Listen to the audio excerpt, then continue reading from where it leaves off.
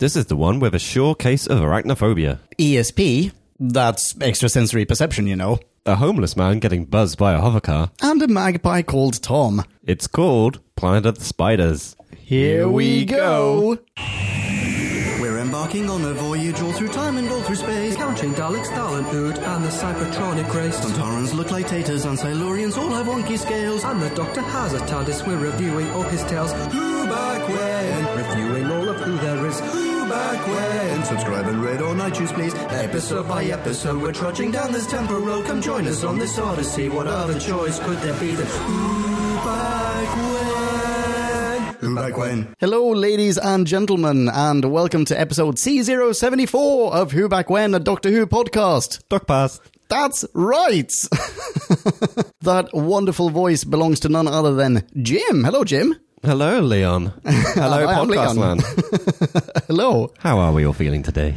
Very well, I hope. Happy New Year, everyone. Yeah, Happy New Year. Yeah, this is... Oh, you know what? This is going to be the second episode that we drop in 2019, isn't it? Happy New Year to all those people that only listen to the classics.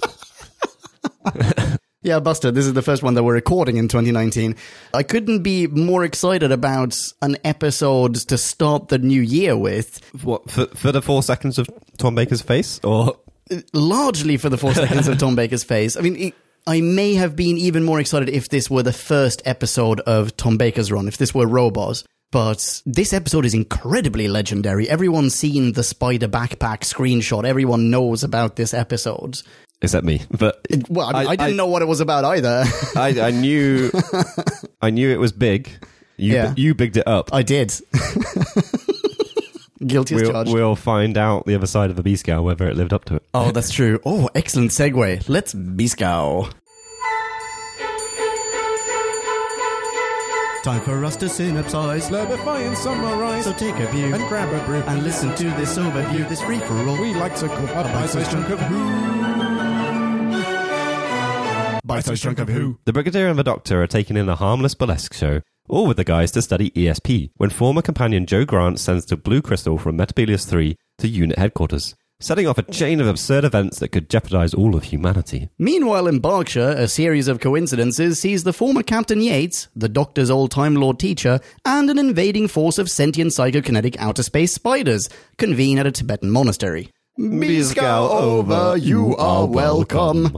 Oh my goodness. This was not at all the episode that I thought it was going to be. At all. It's not what I thought it was going to be after you just talked about Sarah Jane backpack. Yeah.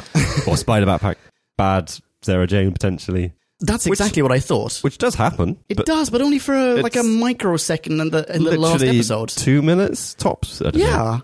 Yeah. I thought this was going to be more of an invasion of the body snatchers type serial, whereby the spiders, people walk around with spider backpacks, just like, what's her face, that dreadful New Who companion. What was her name again? Oh, I think I've forgotten entirely.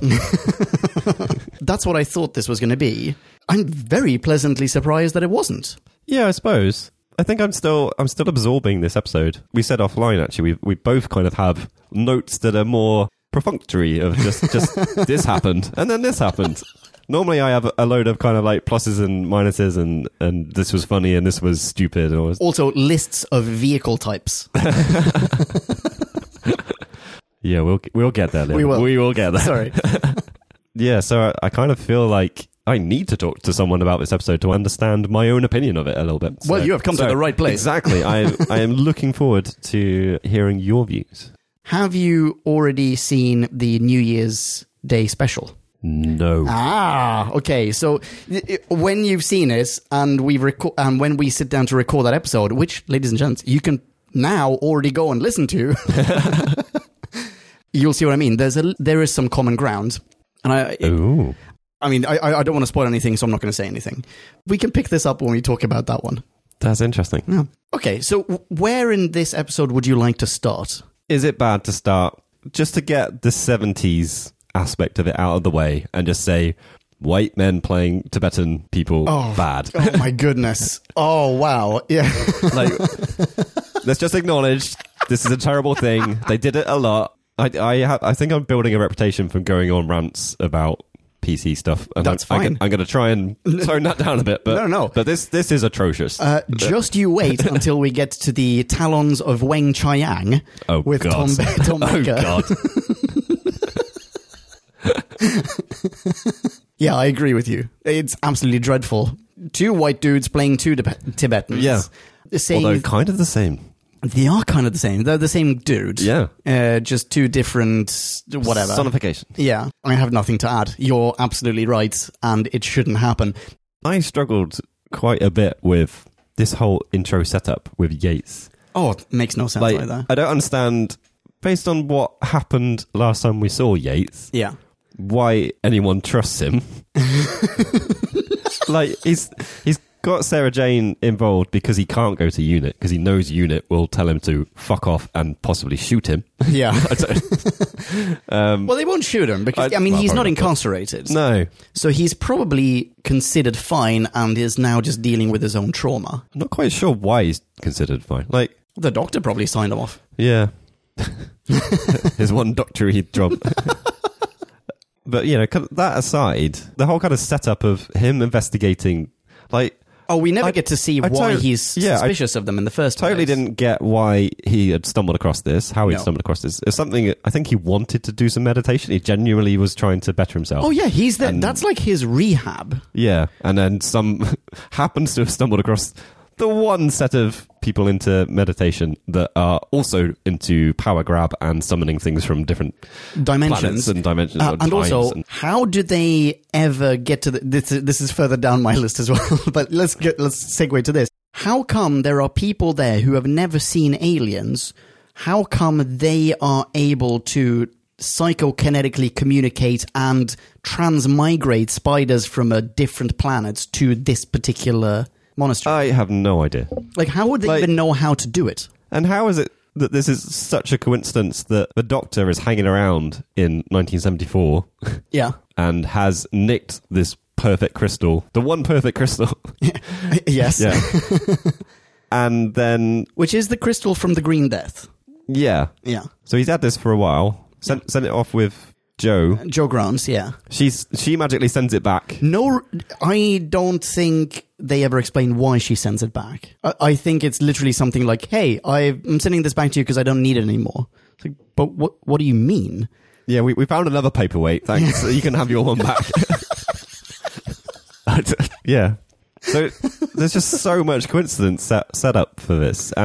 But then... And also the teacher, the guy running the monastery, is the Doctor's old teacher from Gallifrey. No, we'll come back to that. Yeah, we have to come back to that. There are just so many... You're right. There are so many coincidences. But we're not done yet. Because, Okay, go for it. Because the thing is, we're in 1974 on Earth. Yeah. We're, well, at least, I think it is 400 years in the future on Metebelis 3. That's right. And it's... I don't know. How has this link been set up? Like, the Doctor went to this exact planet at this exact time frame to the point where I think he said he hardwired the TARDIS to go there, so it would be nice and easy for him to go there again. He hardwired the location, not the time. Okay. I think. Because otherwise, why would he hardwire that particular time? But it is obviously the time. It is. Because, that's... Because the crystal's missing. That's another coinkydink. Yeah, but he gets the last time in the Green Death, the last time he went to Metebelis 3 was in the relative past for the arachnids, for the 8 legs and the 2 legs. So when he went there were no people and no spiders there. Yeah, he got attacked by some weird thing. Like some eagle creature. And also the planet was all blue, as I recall. Yeah. There was like this one scene where there's something shrieking behind him. Everything is blue and he steals this... It wasn't a fun holiday location. No, it was dreadful. Definitely not. He literally only went there to get this crystal because it had mind-altering properties or something. Yeah. Or mind-shielding properties. The supercomputer in Green Death, right, is trying to telepathically... That's a different review. But he uses the crystal to also make himself immune to telepathic whatevers. Right. He sends it off with Jo Grant. She sends it back. Thereafter, 400 years pass. Cut to Metebelis 3. Humans now live there. They've been conquered by spiders, and coincidentally, the coincidence is not in this episode, the coincidence is in the Green Death, that the one crystal that the Doctor stole happened to be the most perfect crystal. I'm just saying what you're saying, aren't I? I think the thing that gets me is that That they can travel through time? I don't know. There is a link that's been created between these two planets, Yeah. Earth and Metropolis 3, across different time periods. So I get what you're saying, that the Doctor didn't go and nick it from that time. Yeah. He nicked it earlier. Yeah, 400 years earlier or something. Or even tens of millions of years earlier. Yeah. We don't know. Before then, anyway. Assuming, maybe they were formed with the planet or something. Yeah. You know, Like prehistoric times. There would Maybe be it was no like other ones. Maybe it was like a Metropolis 3 pterodactyl that was chasing him Yeah. in the Green Death. Yeah. So we've got these random meditating guys. I want to come up with a better collective name for them, but White office dudes. white office dudes, the Wads.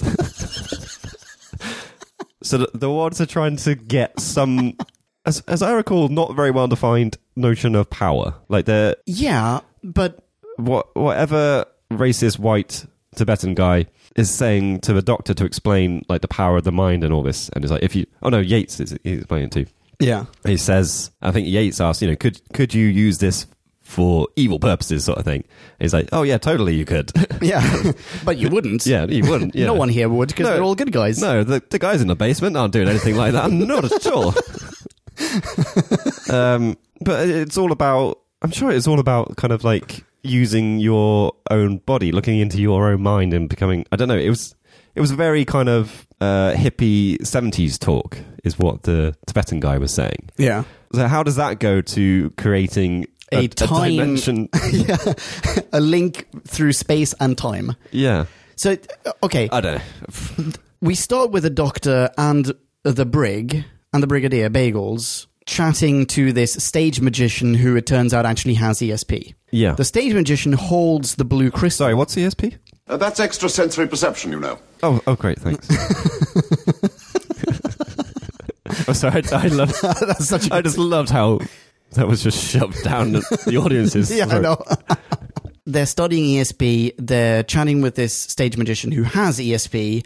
He touches the crystal, and that sends a signal to the spiders on Metropolis 3 that, oh, guys, the crystal is here on Earth in 1974. But that's not at the monastery. No. That's at Unit HQ. That's not even in Berkshire. That's probably like outside London or something. So, well, Berkshire is outside London. I'd say it's really not that far. Actually. But it's not there anyway. Like it's a different part of Earth, right? Why would they then go, oh, who else is meditating at this exact point in time on Earth? Oh, it's these 5 Wads in the basement of a monastery. We'll go there. Wait, that makes sense. Yeah. Fuck okay. it. That makes perfect sense. You've solved it. Okay. Done. Unintentionally. Yeah. There you go. Okay. So they hopped on the closest bus, Yeah. aka telekinetic. Oh, Connection stream. But Yeah. in the beginning, before we get to that point, when Yates is stalking around the monastery, because Yeah. he is already suspicious of something, for whatever reason he is, when he goes in and the, very subtle, cobweb interruptus of he drops something because he sticks his face in cobweb, Yeah. they are already materializing spiders in the basement. Are they not? I feel like we see the first one. Exactly. And this Yeah. is before the magician dude has held the crystal. Is it? I think so. Ooh, So I don't think that makes sense. darn it. Yeah. What else can we pick apart? Also, can I say I love this cereal? I don't care. I don't care. I pretty much. I don't know if I want to say love. Yeah. No, I mean, it's too liked long, it. but I liked it definitely. It's great. Yeah. The one thing that keeps running around the back of my mind Yeah. is I feel like we could have basically not had humans on Metropolis 3. I don't know Oh, that's a good point. how much that really added to this serial. It didn't. I think it detracted. And my one main negative note, like I think acting in Doctor Who generally isn't that bad, even in classic stuff. Like production values are all over the shop a lot of the time, but Yeah. the acting actually isn't too bad. It's sometimes hammy, but generally I think they can nail it. Yeah. I dubbed her the mother of the tribe. Oh, yeah. The wife Is- of the dude who gets taken away. Yeah. Is one of the worst actors I have ever seen on television. Okay. Soundbite from part 3, 21 minutes and 50 seconds in. No, you shan't take him. I mean, it's so obvious. Like, why did they not? Is that the best take they got? Yeah. Or, Oh, no. Check the gate. We're done. and then I think she has one major scene later on when the two sons are going off, and she's already lost her husband, and he's like, "No, but I can't lose you, or you're my only sons." I only reacted to her line flub. The rest of it I thought was fine. This might be because I up until this morning I was rewatching the Sci-Fi Channel miniseries adaptation of Dune, which is very made for TV in terms of acting. And maybe I've developed an immunity at this point, but I thought they were fine. She had that one line, and I don't know if that's her fault. I feel like that's the director's fault. Well, for going, yeah. All right, Kat, let's do that again. Yeah. But you're right. Like, we don't need humans there, going back to that point. We don't need her. We don't need her husband. The only things that they do, the only thing that they set up is that the history of the spiders, which could have been different. They could have just been spiders from space. Yeah. They didn't need to be spiders that had been brought from Earth. But I think that's a cool idea. I don't even know how that made sense. So- how did they explain that away? So humans, 200 years before the Metebelis 3 timeline, the point that we get to see of it, 200 years prior, colonists from Earth traveled to Metebelis 3. They had some sort of technical malfunction, so when they got there, they couldn't leave. They were stuck. And aboard the ship, somehow by accident, there were a bunch of spiders. And those spiders were then affected by the blue crystals to develop sentience, and then took over Right. the planet, basically. The planet being this one, like, hippie Mongolian-themed kibbutz. And not the entire orb, And one a assumes. big crystal cave. Yeah. Oh, and why there's one who's enormous, I don't know. Yeah. And some set that is generally used for a control room with some sheets over it. Oh, loved it. I also really like the spider effect. I really look liked. great. I liked the spiders a lot. I was generally surprised at how good they looked, because I think it's with, spindly legs, Yeah. the kind of technology they had on the budgets that they had. Like, I was expecting rubbery thing that looked like someone's just kind of like flailing around the body and the legs were just moving independently. But they had them kind of like walking, and When they walk, that looks really, really good. and I think the first one that comes through that's talking to Lupton perhaps is like rearing up a little bit to kind of like converse with him, and Yeah. I don't know, you got a kind of personality Oh, from it. absolutely. Like I think it was genuinely pretty impressive. Agreed. Yeah. Yeah. But then I have to say I didn't quite enjoy looking at them in a little blue room In with the little Senate. with their own little cushions. It kind of looked like a arachnophobe's dodgy nightmare interpretation of a puppy daycare thing, where you go in and it's like de-stressing you. Go stroke a puppy. It's like, oh no, they're all spiders. It's like, I don't know. Or it was if quite weird. if you own a spider and you go on holiday, then you can leave your spider at this Yeah. spider daycare. Some of the spiders were moving in that Senate's building, in that room. Yeah. And I don't remember what the podium setup was, but I do feel like the ones that were moving, they were just attached to something sitting underneath them. Like, there was, through the floor, there was a stick holding onto the spider, and that was moving the spider up and down. Yeah. And so I wonder if that podium was just constructed in order to obscure the 5 or 6 BBC crew members who were holding sticks underneath. It probably is, yeah. That's great. I love that. But you could do that with, I don't know, like a little grassy bank or something. Like, Yeah. I found it odd that they've gained the ability to have kind of mind control of things. They're Yeah. sentient. They have an intelligence. They're still spiders physically. They didn't build that. I was just thinking that. Yeah, but they must have taken over 2 legs and then had the 2 legs build it for them. I guess. So, yeah. question for you: why did they have the 2 legs make everything spider themed? Like, why was there a cobweb painted on the floor? But why? Like, they are still spiders. Like, Yeah. it's not because humans became intelligent that they decided to wear clothes. It's because through evolution over millennia that we kind of didn't have the need to go out and hunt all the time and all this kind of stuff. It did slowly kind of shift that way because of the intelligence. But Sure. but this is a very condensed change for these spiders. They're still physically just spiders. That's true. Why do they need a house? I don't. It was just very weird. Like, Base of operations. Maybe there are really rough storms and stuff on Metebelis 3. maybe. Like, genuinely, what was the first thought that went through your head when you saw that room full of spiders? A deep and all-encompassing sense of awe. See, I think mine was just stifling laughter. For the show, not for the spiders. Okay. It's going back to Hartnell times. There were so many episodes where it's just like, oh, you're in a garage or on a set and you've just turned off the lights and everything is just black on this planet, I guess, except for a few cardboard boxes. But here, you've got a budget. You still don't really know what to do with it, and you still don't really, like, you haven't put any thought behind it the way that maybe in Cyberman episodes, Kit Pedler would put thought behind what the set would look like. So there's a pipe here because there's a, they go in there because.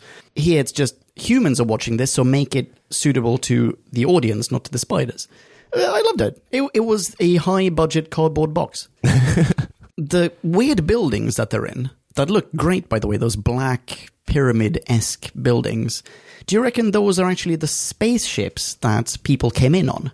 Because here's another point for you. In that room with the blue room, there are doors that are human height. It's not just like a room for spiders. People walk in and out of there, or can walk in and out of there. Yeah, which we do see, actually. Yeah, Lupton goes in there. They bring... And the doctor. Yeah, the prisoners and people walk in. Yeah. Presumably, because they have guards, so presumably there's the odd occasion that they might bring a guard in to talk to them and give them instructions. Guess, maybe. I don't know. But I was never quite clear, actually. Do the guards have a spider on the back? Yes. Because I assumed they did because they do the lightning. Yeah, exactly. They do the lightning, and at some point, the two legs, the Metebelis humans, possibly even your favorite one, the mother, says they either eat us or they use their mind powers to enslave us to do their bidding. Yeah. So that'll be them. Question for you. The reason that you have to ask whether there are spiders on those people is because you can't see the spiders. So here's the question. Are those spiders, when they get on your back, are they A, invisible, B, are they, because they can teleport, have they teleported into your body and like grafted themselves onto your nervous system, or C, are they just concealed by a perception filter or something? And if C, why? Like, why bother? I definitely get the why bother on your own planet. Yeah. And why would they have the ability to do it elsewhere? Yeah. There are two pieces of information that I think are pertinent. Okay. So one is when Lupton first gets a spider on his back. Yeah. And he like looks back at his back or something. I forget how much time passes, but I think he's done something. He genuinely probably is tired, and I think his spider tells him to go rest. Oh, yeah. And he falls face first onto the bed. Like he doesn't lie down to have a sleep. He just kind of gets onto the bed face first. And I thought that was probably an intentional thing because he's got a spider on his back. Yeah. And you don't want to crush the spider. Good call. I can think of a second one actually, now that you mention it. The Time Lord Tibetan. Yeah. Who says like, look at this, look at your companion through my eyes. Yeah, that was going to be the second one. So I think it's some kind of invisibility, I guess. I guess it could be a perception thing. But I feel like there is enough to point that their intention was that the spider is always there physically. Okay. It's just you can't see it. Yeah. But just don't hide them on your guards. Yeah. And also like it's a nice effect. Yeah. Spider on your back. Yeah, it's a great effect. Is it the best place for them to go? Like they could sit on your head quite happily, like a hat. And take two of the legs and like tie them under your chin. Yeah. Like because it's all done. It's all about mind control. It's telepathy and stuff. So yeah, that's true. They don't need to like. It makes sense for them to hang around with the human they're controlling. But they could walk behind them, presumably. Maybe I assume there's not a physical aspect. Invasion of the Body Snatchers is from around about this time, right? Or I think there's probably an even earlier version, a black and white one. Yeah. But there's a 1970s version with there's a 90s version with Donald Sutherland, but I want to say there's a 1970s version as well. And those are aliens on people's backs. And they hook into their necks or whatever. You're right. And I wonder if maybe this is influenced by that because people have just seen it in the cinemas and they go like, it's possible. I guess that's what aliens do. I mean, I don't have an issue with it. Like, I genuinely think it looks quite amazing. Yeah, me too. Like, we already said we like the spiders, the way they look. And they sit quite well on people's backs. They're quite fetching. Yeah. Yeah. Like, I could have that as a backpack, you know? Oh, absolutely. Yeah. I think better than the beetle? The beetle thing that Donna gets. Yeah. That's a bit too chunky, yeah. It is, yeah. And it looks, I don't know if I could pull it off. Weirdly, it looks more fake. These look more authentic. Yeah, I'm with you. Yeah. Okay, question. Or how do you feel about the following? You mentioned that, for example, as a result of intelligence, or alongside intelligence, we didn't develop clothes, we didn't do these things, but as a consequence of intelligence came cultural developments, and as a consequence of those came clothes, for example. We have one character, the character of Tom, who gets an extra strength dose of blue crystal energy or something. Yep. That very quickly enhances him intellectually. And possibly psychokinetically or something. Why, as a consequence thereof? I love that we have that little montage of, oh, he can't read. Oh, he can read. And he goes to the library and he learns lots of stuff. It's like John Travolta in Phenomenon. Yeah. But then I don't understand why later on he's impervious to lightning and he knows Kung Fu. He's intelligent, now he can break people's arms. I also kind of like it. Like, oh, really? I hate it, but I kind of like it. The whole simple guy gets turned into smart guy. Yeah. That's great. That is great. But it is weird that he basically gets turned into Superman.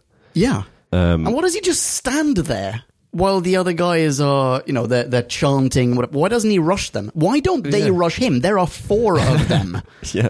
It is weird. And there are a couple of things with this episode which I found odd. That the way it's portrayed is like, did the writer genuinely think people would see this as a twist? Like, there's so much foreshadowing. It's like, almost as soon as you see Simple Tom. Yeah. Like, not quite as soon, because that'd be a bit ridiculous. You'd have to be second-guessing everything. But okay. Almost as soon as you've seen Simple Tom, I think you're like, well, something's going to happen to his intelligence. You know what? I didn't see that coming. No? However, I did see him taking the crystal. Right. Because you have 2 or 3 times where you get to see him just take something shiny. Yeah. So that seemed like, all right, well, we're going to have him steal the crystal, or, oh, we can't find the crystal. Oh, Tom's had it all along, that sort of thing. Yeah. But I didn't see it coming. I didn't think that was going to happen. So it worked on me, I got to say. I guess maybe I'm being a bit cynical with it. So I think it is pretty early on you meet him, actually. So like I said, it's not straight away.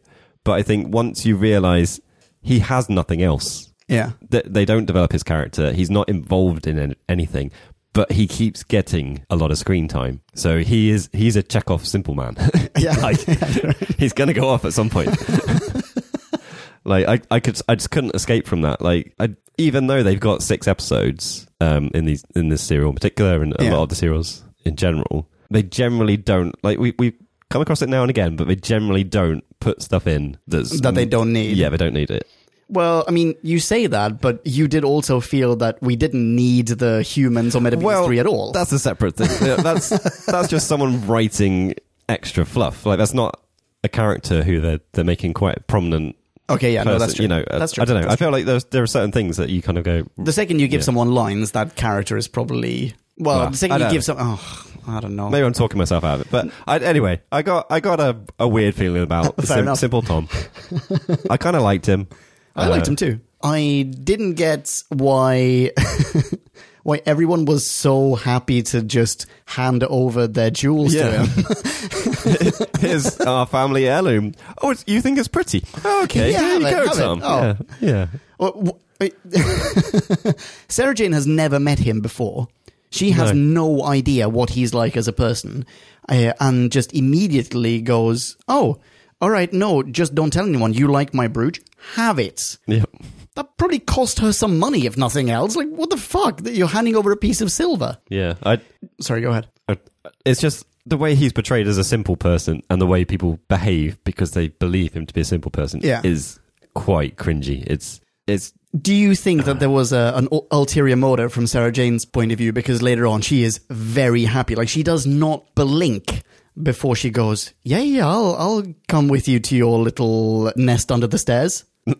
What, you think she was setting them up to... Yeah, it's like that story from the Decameron. You know, the nuns who take advantage of the simple gardener. I'm not familiar with this, but I get the context you're referring to. I think, by the way, there's a film adaptation of this. This short story is like 5 pages long, and there's a film adaptation with one of the Francos from like a year or 2 ago. I refuse to watch it because it looks like utter garbage. But in the story, there's a dude who pretends to have a learning disability because all the nuns, when they see a muscular dude with a learning disability, they just go, "You can bone us," and no one will ever believe him. And Sarah Jane just rushes out of a very important meeting to hang out with him because he says he has something pretty to show her. Wow. I don't think I picked up on that at all. Oh, sorry. It's me. I think you're right, though, with Sarah Jane in this, that it's a bit all over the shop. She's an idiot while on Earth, and then she's incredibly capable when on Metebelis 3, in my opinion. Yeah. As in, she's written differently in those two locations. Yeah, I'd kind of buy that. Yeah. But it's weird, because she does get an important role at the end. I just did a quick image search, actually, for Planet of the Spiders. Yeah. And they're all that spoiler from the end with the spider backpack. Yeah, there are so many that come up with that. That's on the DVD cover, by the way. Really? Yeah. Massive spoiler. It is a big spoiler. Yeah. But it's also... It's the iconic shot of it, though. It's such a weird thing to focus on when it's really not that big a part of the serial. No. Like, the idea that there are spiders on backs, definitely. Yeah. But the fact that Sarah Jane gets a spider on her back isn't. Okay, so now imagine that you need to create a poster for this episode, and you need Sarah Jane represented on it. What would it be? What would you see her doing? You could have her wrapped up in the cocoon. So in which case she's incapacitated and needs someone else to come and rescue her, or... You could have... I don't know. Exactly. Her stood in a corridor. Stood in a corridor, or you have this visually stunning image of her which gives the indication, or at least hints at her having a larger role than she actually does. Yeah. It's a bit of a shame, but as in that she doesn't have a larger role. It is. I think, especially as it's put to be send-off. Yeah. And at the end... But she gets a great bit of action with him on Metebelis 3, though. She saves his life. Remind me the circumstance of that. Go and fetch my satchel, the leather satchel. Oh, yeah. Well, she roundabout saves his life. Oh, yeah, okay, that's true. Because the humans have to end up picking it up. Okay, well, she saves his life sort of there, but then before then, she saves his life because they're about to just leave him. And she goes, no, he's alive, we need to still tend to him. Yeah, true. There's that ridiculous... Hang on, what did I write? I've only paraphrased this interlocution, but it's something like, he's dead. There are only two possibilities after all. He's either dead or stunned. Let's go with dead. No, he's alive. You're right. He's alive. And if she hadn't said that, then they would have just left him out in the courtyard to rot, or he would have been taken by spiders to be eaten. And consequently, he survives. So, plus she actually, she does stuff. If nothing else, she gets a few more lines. She talks to the two legs and expresses her contempt of this situation that they find themselves in. Yeah, no, definitely she has more agency. Yeah. Like, and I'm totally with you with that scene. That there's literally two of them. Yeah. They could pick up the doctor and walk those 5 steps to that hut that they were going to go to anyway. And he's just like, no. Leave them all behind. Leave them all behind. He'll erode sooner or later. We'll bury him in the morning. We don't bury people.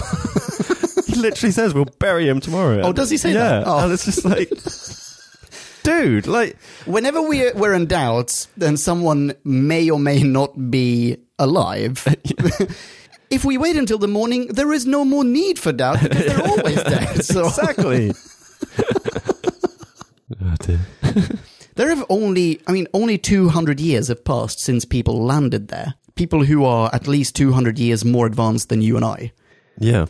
But over the course of 200 years, they have regressed to the point of just abandoning intellect altogether. Yeah. How did that happen? I don't know. They obviously got overpowered by the spiders. Yeah. And, I don't even know why. Why do the spiders leave these random tribes of humans? Why don't they just control them all? But yeah, that's a good point as well. But, that aside, like, I guess, once you're stripped of resources and everything, you're living that life of peasantry? I don't know. Yeah. You skip a few generations and, you see... But the thing is, you don't skip a few generations. And they have had people... Well, they pass... down stories. Yeah, exactly. But why don't they pass down the skill of, for example, reading and writing? Why don't they have engines? Why don't they know how to build stuff or make actual clothes? Or... I don't know. I think I can kind of buy it. Really? Well, if you accept that the spiders took everything away. then you're left with a bunch of people that don't have anything to work with. They may know how to do stuff, but they can't do it because they don't have the tools and the resources. Okay. They're just trying to live, and then they start having kids, and they're just trying to feed their kids, and the kids are just trying to live. And then, the immediate concern becomes just surviving. And then suddenly you do go a few generations down, and it's just a poverty-stricken society that, I don't know. I can kind of get it, but I do still understand what you're saying, and I do kind of agree that just makes me feel like there would be human civilization is incredibly precarious. I think it probably is, though, especially when you think how advanced we are to the point where we don't understand simple things, really. Like, yeah, that's true. If you were thrown out into the wilderness, like you being a general, yeah, if you have a driving license, doesn't mean that you can build a car, for example. Yeah, exactly. Yeah, so how many people would really survive on their own in the middle of nowhere for a few months? Let alone the rest of their life. That's true, but I still feel like they wouldn't just immediately regress to like a feudal societal state. Yeah. They would regress to we know what we no longer have primitive state. Like we know what we've lost kind of state. Yeah, that's the thing I take issue with is the societal breakdown. Yeah. It's not losing the knowledge or whatever. Yeah. I think it's more that they appear a bit more, maybe barbaric isn't the right word, but I take more issue with the fact that the writing didn't consider that the progress of society means that there's a more equal footing. They are in a men do things, women stay at home makeup. Like, I have more issue with that, which is someone writing in the 70s and not thinking how future people would behave. Unless, along with all of their other futuristic / modern skills, they also lost that level of moral, political development. They regressed politically.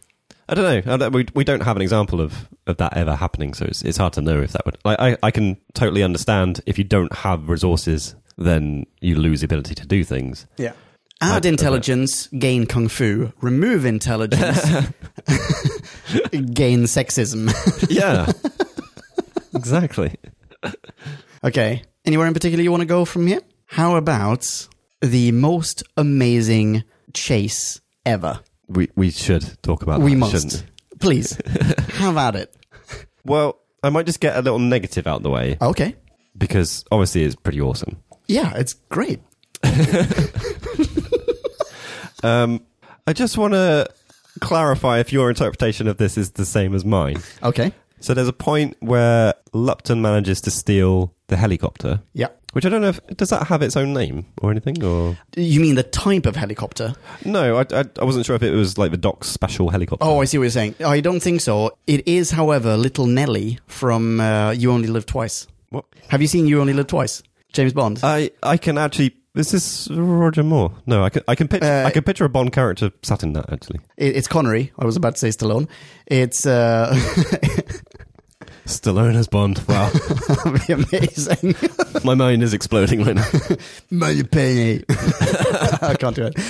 Yeah, he flies around in one of those. Q brings it to him, and he flies around, and I want to say it's You Only Live Twice. I'm not sure anymore now. Right, okay. Yeah, anyway, yeah. I had to look up the name of it, and it's called Little Nelly. The Bond one is called Little Nelly.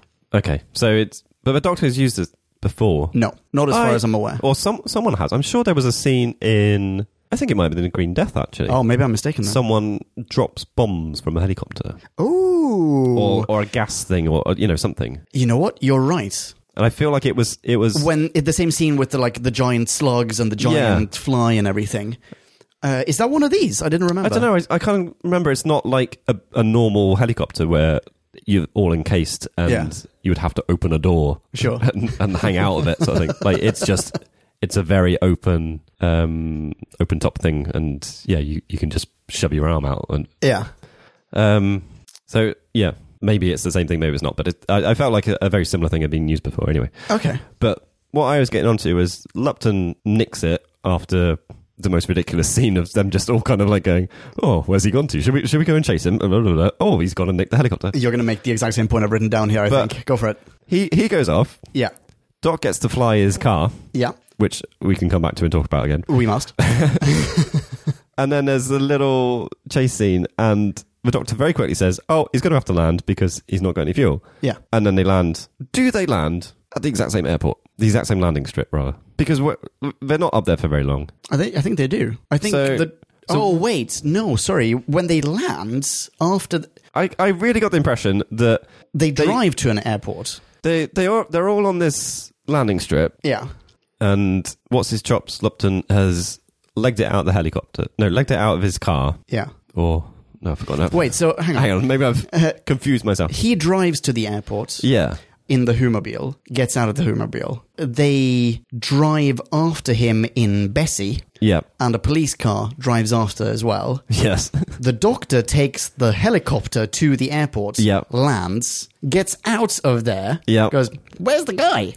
The guy gets out of has already gotten out of the Humobile, now steals the helicopter and flies away. Yep. And I think they just land on a beach somewhere. They land somewhere where there's a conveniently parked hovercraft and what's it called? A speedboat. Well, he wanders off to get those, but it might just be obviously what they had to do from a shooting point of view, but it really felt like they went up, the doctor goes, don't worry, I'll get him. Oh, they land at the same place they took it off from. Yeah, Is that what you're saying? he goes and flies. Shit, I don't know. Goes and flies off in the car just because it can. We wanted to, I guess. And they have a green screen. Yeah. Have a little dogfighter moment, but not really. Oh. I actually like that Sarah Jane asked the question everyone's thinking. Okay, so we found him. Now what do we do? It's like, he's flying a helicopter, we're flying a car. What next? And the doc says, like, he's going to run out of fuel anyway, he's going to have to land. We're just following. Yeah, and it really felt like they did a little loop in the air and came right back down to the same But when airport. they do, there's no more unit and no more police car. I guess maybe that's not. But, okay, so where the fuck are they? That there are these random landing strips all over the place. I don't know. They do land back on a landing strip. Yeah. I didn't make a note of it, but I don't know. You know what? They probably filmed it in the same place because it would be just arduous to film in two different locations, and they only have a week to do it in, basically. Yeah, that's probably the case, but I don't think it's meant to be in the same place. Okay, I struggle to think like, okay, I know you wanted. I love that though as a scenario. I know you wanted to fly your car, but if you knew he was going to be low on fuel, you could have just literally waited to either watch him crash or come and land back where he started from. But I kind of accept that it was probably just a quirk of filming it, and I read too much into it. I think it's interesting that he doesn't use any kind of science to get him down either. He isn't clever about it. He's just, I'm going to follow him. I mean, the science could be anything from a weapon, as in, I'm going to target his craft so he has to land, or something akin to the Sonic, whereby he forces him technologically to... Yeah. Well, I mean, lose you could altitude literally Sonic some screws off it. And, yeah, you could absolutely but I guess do that's that. crashing and killing someone, probably. Yeah, maybe that's too violent. Yeah. But, yeah, regardless. My thought there was the spider tells him, jump in the helicopter. The dude goes, I don't know how to fly it, and the spider says, I'll guide your hands. Why didn't the spider just guide his hands to fly away when he was in the Humobile? I guess maybe it didn't have the knowledge that was a possibility. No. Okay, fair enough. Sort of. Like, explained. I'm kind of assuming that there's a big fat launch button or something. Like, I doubt it's subtle, but... It also seems like Sarah Jane is completely okay with it flying. Yeah. Like, she's seen that happen before. And if she hasn't seen it happen... Like, if she has seen it happen, surely Unit will have seen it happen as well. If Unit hasn't seen it happen, and she hasn't seen it happen, then that means this is the first flight, and the Doctor's just so confident about his technological skills that when he builds a car that can fly, he knows that, I don't have to test fly this. I'll press a button, I'll know exactly how it works, and I'll know that it works. It won't blow up. But... Why doesn't she then react in shock? Why doesn't she go, fuck, we're flying? I'm starting to feel like that's kind of a thing with Classic Who. Oh, yeah? It's that generally no one's fazed by all the shit that's happening. Like you said earlier, like they're bringing spiders through and seeing aliens. And everyone's like, yeah, all right, fine. Yeah. Like giant spider, they freak out a little bit, but... I feel like they should really be freaking out. Yeah, when there's a spider that's the size of a dog in front of you and it's talking to you, but even if it's not talking to you, there's a spider the size of a poodle in front of you. Yeah, you should be either trying to whack the shit out of it. Yeah, or running for the hills. Yeah. And there's a scene where Lupton and the one reluctant wannabe Tibetan, not Tibetan, like one of the wogs, Yeah. they're talking in a room, the spider materializes, and the dude just steps kindly around the spider and exits through the front door. No, you absolutely would not. Also, just step on it. Yeah. Just step on it. You don't know that it can shoot lightning at this Yeah. point. Yeah. Anyway, yeah, the getting back to the chase scene. So we have cars, Yep. hovercraft, speedboat, helicopter, flying jetmobile. Yep. The only things that are missing are the tricycle from Day of the Daleks and a jet ski. Like, that is it. And aside from that, they have packed... The scene is... It takes, like, 10 minutes. It is nonsense. It's amazing. Someone just went like, do we have money? Yes. Good. Then we don't have to write a script this week. Yeah. Like, you could literally feel the money that was spent on it. It was just sort of like, as if it was a gilded frame. It's like, we did not give a shit about the budget. I do feel like this is Pertwee going, right, it's my last fucking serial. Yeah. That car is flying. Yeah. I don't care how you do it. It's flying. It's going to fly, yeah. I'm going to get a go in the helicopter, if you didn't before. Absolutely. Or it's just another go. I'm going to fight a lot of people as well. He does get a bit of, yeah. I feel like not as much as maybe he's had in the past, but... You're right. You know, I take it back. Yeah. Good point. But he gets a bit in there, definitely. He does, yeah. He definitely does. He gets to jump from a hovercraft onto a speeding Yeah. speedboat. I feel like riding the hovercraft, that must be... Like, as soon as that scene where you see two random blokes, one with a speedboat, one with a hovercraft. Having a chat. And, hovercraft just comes into view and it's like... You're like, yeah, this is next. Right, okay.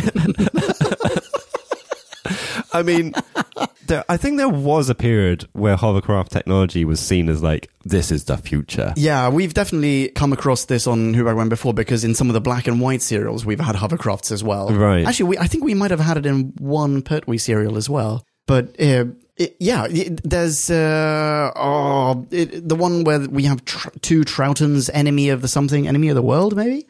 As in Troughton also plays the bad guy. There's just blatant... Oh, fuck it, let's spend 10 minutes on a hovercraft this week. Yeah, let's do that. And I bet so many people got hard watching that on TV. They are cool. They're amazing and tremendously impractical. I know. I could not help but think there's a reason why the hovercraft is so far from the speedboat, and it's because the wake of the speedboat would stop the hovercraft from working.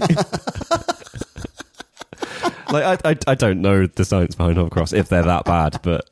I'm fairly certain it has to be an incredibly calm piece of water. Well, at least they're vagabond proof. Oh my god. Who sat down and thought, you know what? We're going to do this. We've already had a random copper Yeah. try and chase them and fail and then Who call I in also sick. feel is a James Bond trope of the same era. You know, the American policeman in...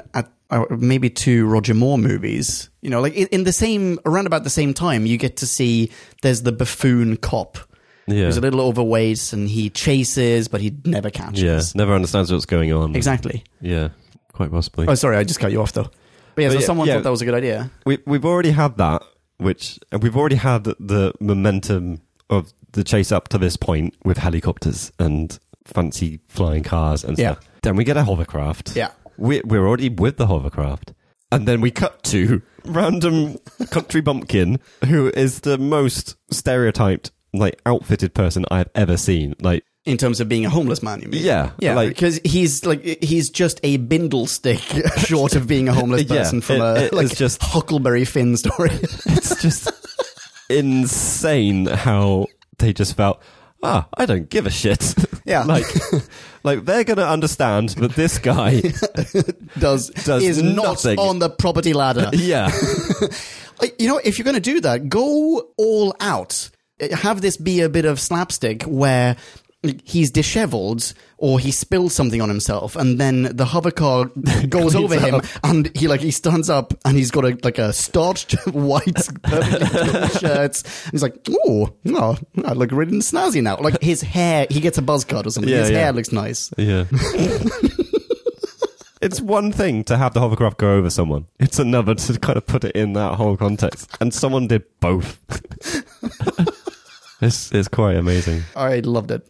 So, Go for it. massive tangent from that in a way, but on that same point. I forget who wrote this, but would you think they specifically put that in? There's the most country bumpkin vagabondy guy you can ever imagine, lying out with a bit of food, and then he gets run over by the hovercraft. Or is that someone just dicking around in production? I assume it was in the script. This was written by someone named Robert Slowman. Slowman. This was his last serial. He wrote The Daemons, The Time Monster, The Green Death. So he wrote the original Metebelis 3 Crystal story. This effectively is a two-parter from him then. Sort of, yeah. And then Planet of the Spiders, and that was it. So he has an obsession with helicopters. He does. And Definitely. either wrote something into... I forgot. Green Death, that's the one. Yeah. That no one else knew how to finish. Or it was already always planned. Do you think it was always planned? What, that the blue this would come crystals would come back? Maybe. I don't remember why the doctor gave Jo and her new boyfriend / husband in real life the blue crystal in the first place. I can't remember why he says, here's a wedding gift. Have this incredibly powerful crystal that might come in handy one day. Yeah. I watched that. I didn't record the episode. Yeah. Because I wasn't doing that then. Sure. But I watched it and I don't remember feeling like there were things to continue, to wrap up. I don't think there were, no. No. So it might be that, there was no plan. We get to see the blue crystals again, by the way. First off, this has been mentioned, we mentioned this quite recently, possibly in our last classic review, that there's an audiobook or two audiobooks called The 8 Truths and The Web of Whatever. I can't remember what it was. Yep. Double feature with the 8th Doctor. We may or may not be reviewing that very soon. Which is a sequel to this episode, or to this serial. So sequel in the sense that it also features the spiders, and it also features the blue crystals from Metebelis 3.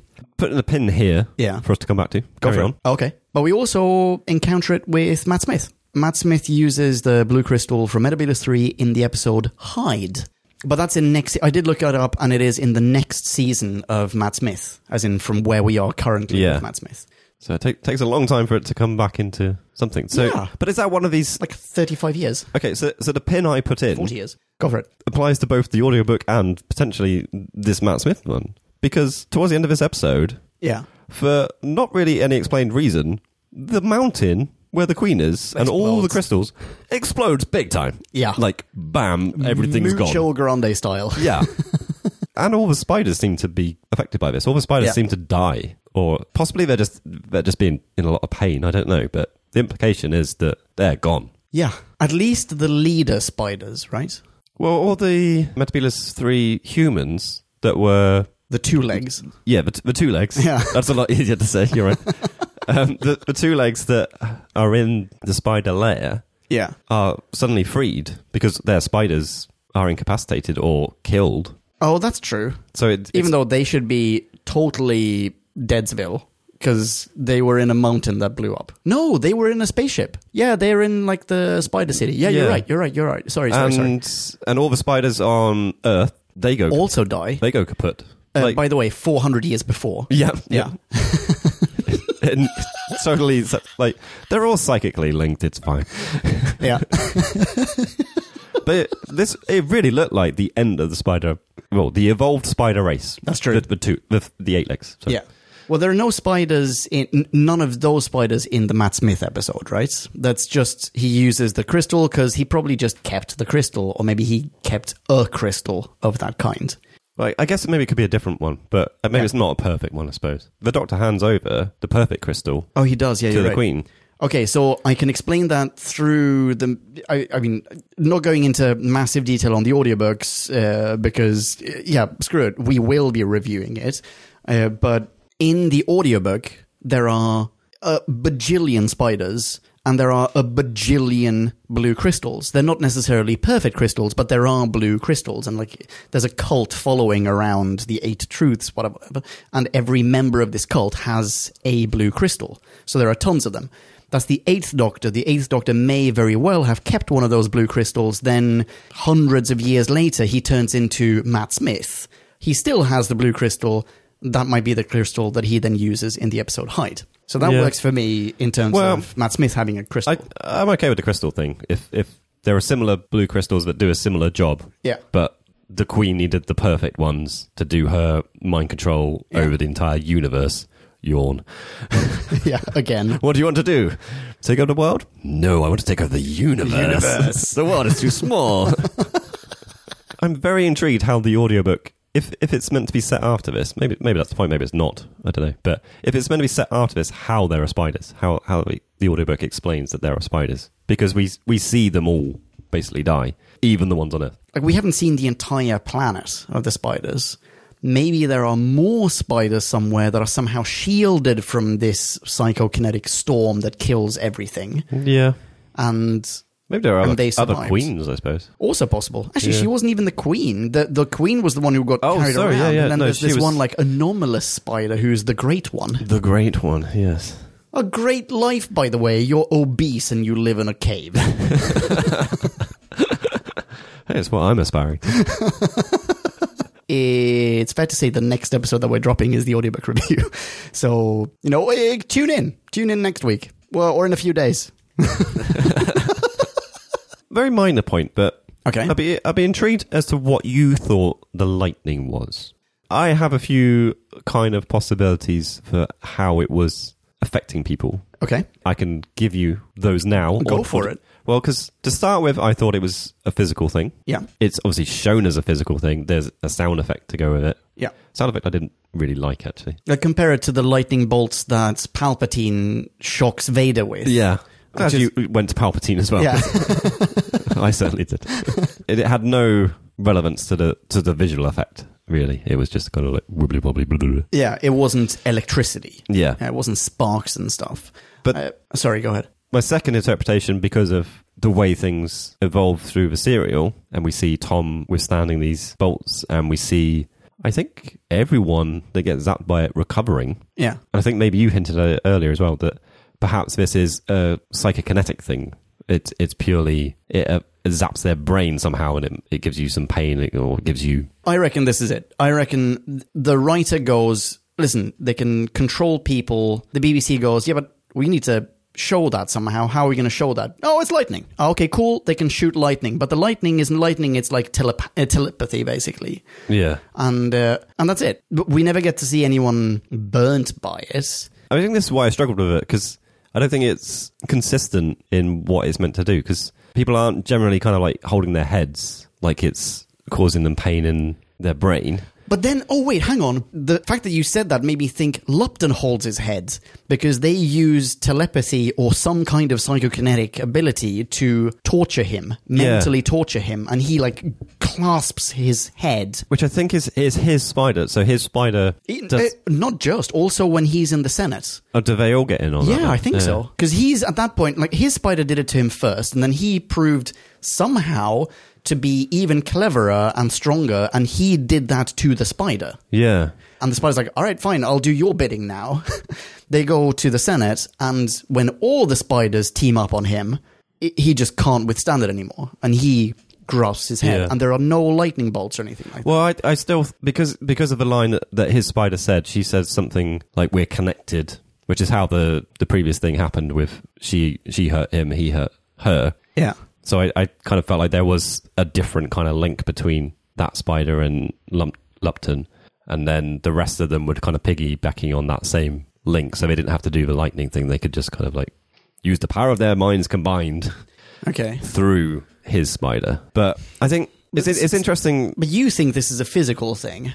I'm not so sure that it is a physical thing. I suspect that it's just the BBC going, yeah, but we need it to be manifest somehow so that viewers will be in awe of it. I think it's interesting to hear you make that point when we just discussed that they have this scene where Lupton is overcome through a purely mind-controlled effect, and that there isn't a visual thing, there isn't maybe there is a sound, actually, I'm not sure, but... There might be, but it's not the same sound, Yeah. and it doesn't have that lightning, and it is, despite that, hugely effective. Yeah, I think in some ways it kind of is better than the lightning. 100%, yeah. Because I felt like probably 60% of the cast that is called upon to make the lightning thing do it pretty poorly. Like they don't have a lot of energy. Like there there are actors out there that are used to doing green screen stuff and like can imagine how something might end up looking. Yeah. And I feel like maybe the majority of the cast didn't have that kind of experience and just kind of like put their hand out and went, oh, Yeah.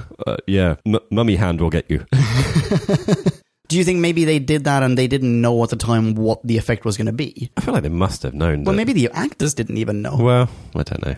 But it didn't come off very well a lot of the times. I think I'm thinking particularly of the WADs when they all like in unison, they're all, yeah.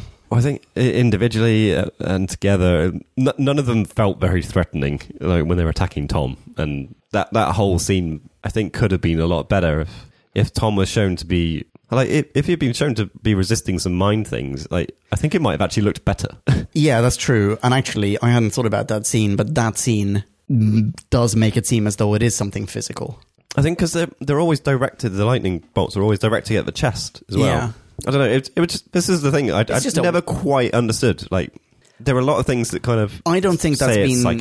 Yeah, I don't think but- that's been clarified at all. A similar issue I would take with their teleportation ability, which somehow humans can also master. Like Sarah Jane suddenly learns how to teleport. Yeah. And she just goes, yeah, well, the Queen showed me it's really easy. Oh, wait, can you do that? Is that like a thing you can do now? Well, that's the Queen though. She's got the Queen on her back at that point. Oh, yeah, you're right. You know what? Yeah. You're right, fine. But that then still means that the Queen can teleport and she can also teleport any human that she's with. Yeah. No, you're right. You're right. I'd missed that. But why can she teleport? And why can the Queen who, when climbing off Lupton, that scene where Lupton goes to sleep on his face and his 8 legs goes down, encounters a door, clearly just goes, well, I can't open doors, or the BBC goes, oh shit, we hadn't thought about this. Spider needs to get out of the room, and we don't have effects to like get it to open a door or whatever, and it's maybe looks poor. That spider just teleports to the other side of the door. Yeah. Okay, 2 questions for you. A, how? And B, if spiders on humans' backs can teleport themselves and their humans out of there, and in fact, that spider does that with Lupton beforehand. That's how they escape the speedboat. Yeah. Why even get on the helicopter? You know, why not just that spider teleports the stone into Lupton's hand. Why not just teleport straight out of there, or teleport the stone into the fucking monastery? What really got me was actually going back to that WADs scene. Yeah. It's like there are suddenly 4 of them that have spiders. Yeah. Like all of these spiders, presumably, we have to presume, have the same abilities. Yeah. So they can all teleport. They can all do some kind of telekinesis thing. We've got them trying to get through a door. Tom's guarding it. Yeah, teleport past him. Yeah, like there are so many things. Teleport Tom to the middle of the ocean. Yeah, like we've always said they could probably overpower him physically, which they kind of attempt, but naff at. They had so many other powers they could use, and Yeah. I think there is a point where they know that the crystal is in the room or something like that, and all the spiders are like, well, what do? We have to go get it, and it's like, well, the other spider that was with Lupton just went, you know what? Look at it. It's There now it in your is. hands, yeah. Look at that. Amazing. Let's bugger off for the day now. Lunch, everyone. On foot. / in a car / in a helicopter. Yeah. Which Oh, wait, I've got another question for you. How did the guy get to Unit HQ with the spider on him? You take a train, and then a taxi, and then a walk. see, if they showed him teleporting, that would have been fine. Exactly. We would be totally. Done. Problem solved. Yeah. He followed the psychic path and just went. "Mwah." Yeah. Yep. Oh, so many questions. Oh, so many questions. Yeah. Coupling that to technology, what do you think of the Thought VCR? The visual recording of. Of like not brain patterns, but of actual thoughts and visions. I rolled my eyes a bit. Definitely. Okay. I don't know. I kind of liked that it was set up as a. It seemed a very kind of. Why do we have this professor? Well, not professor. Yeah. Mind guy showing us past stuff. And they did actually come back to it. Like when he died, the doctor used look it at to it, kind of work you out. see the spider. Yeah. Doesn't help at all. But No, but I don't know. Kind that's of, fine. Kind of liked it. Okay.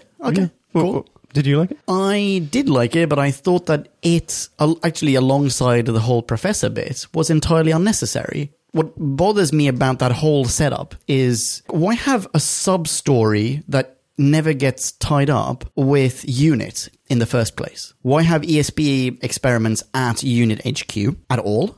Yeah. Why have that professor and et cetera, et cetera? Why have the Brigadier showing up to watch a burlesque show and then just bugger off until the very end where he shows up and has, admittedly, a few great lines, but only in the final scene? Why does UNIT never help? It's because UNIT isn't necessary. Like, Yeah. This is not a serial that's written for UNIT, but Benton and Bagels, they show up, maybe because they're contractually obliged or something. But yeah, my problem with the Thought VCR is that it's showing off tech that in no way aids the plot. No, true. Because what does seeing a spider help, I guess? You could cut that entire thing and have this start with Yates has noticed something. He tells Sarah Jane. The doctor wonders where his companion is. Oh, she must have gone there. Oh, there's something else afoot. Oh, there are spiders, you know. Yeah. Well, I guess you made the point earlier that the blue crystal being used in that experimentation is possibly what gives... I can't remember... Did we actually say this, or was this your interpretation? It's my interpretation. Yeah. So,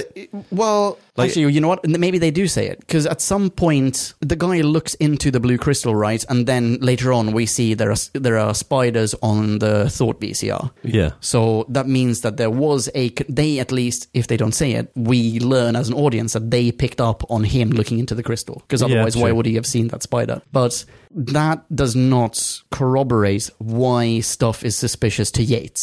Because it happens afterwards. Yeah. No, the whole Yates being there, I have quite an issue with. I think. Yeah, but keep Yates, but substantiate it. And then skip the Thought VCR, skip the professor, and either involve Bagels properly in this story, or just don't involve UNIT at all. Well, but yeah, I think maybe you don't involve UNIT then, because UNIT are involved. I kept thinking at various points, like, they don't actually cross over that often, but every time Yates is a big part of this plot, Yeah. why isn't everyone going, holy fuck, Yates, what are you doing here?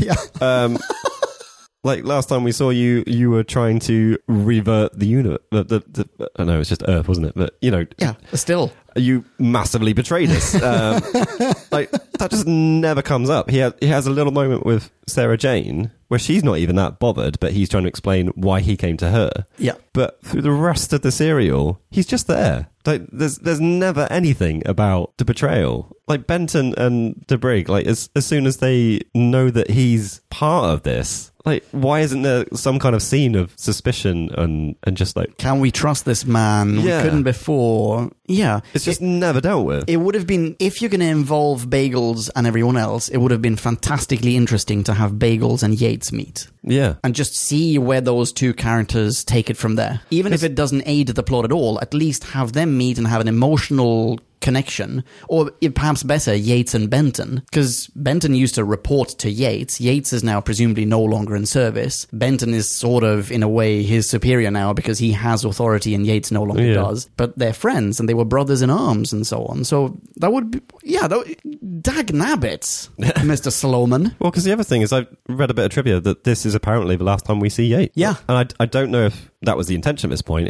It may have well been on the cards because it's the end of a series. It's an end of a particular actor playing the Doctor. Like, presumably a lot of things are changing. So they may Benton still sticks around, though. Okay. And Bagels. Oh, yeah. So they may not have known 100% that this was the last thing for Yates, but if they had any kind of inkling, wouldn't you want to have kind of wrapped up that? Give him a better little bit? send-off. That, Yeah. Like everything's squared with UNIT or something. I don't know. Anything. Yeah. We never get to see the other protagonists say farewell to Yates. We don't even get to see Sarah Jane say farewell to Yates. No, I don't actually even recall how he exits this episode. I know he gets zapped and then he's okay. He's okay, yeah. But I feel like that might be it. It's just I think that he's is okay. it. Yeah, but I mean, his rehab has been tragically interrupted. Well, yeah. As has the rehab for all these other peoples, all the wogs at the monastery.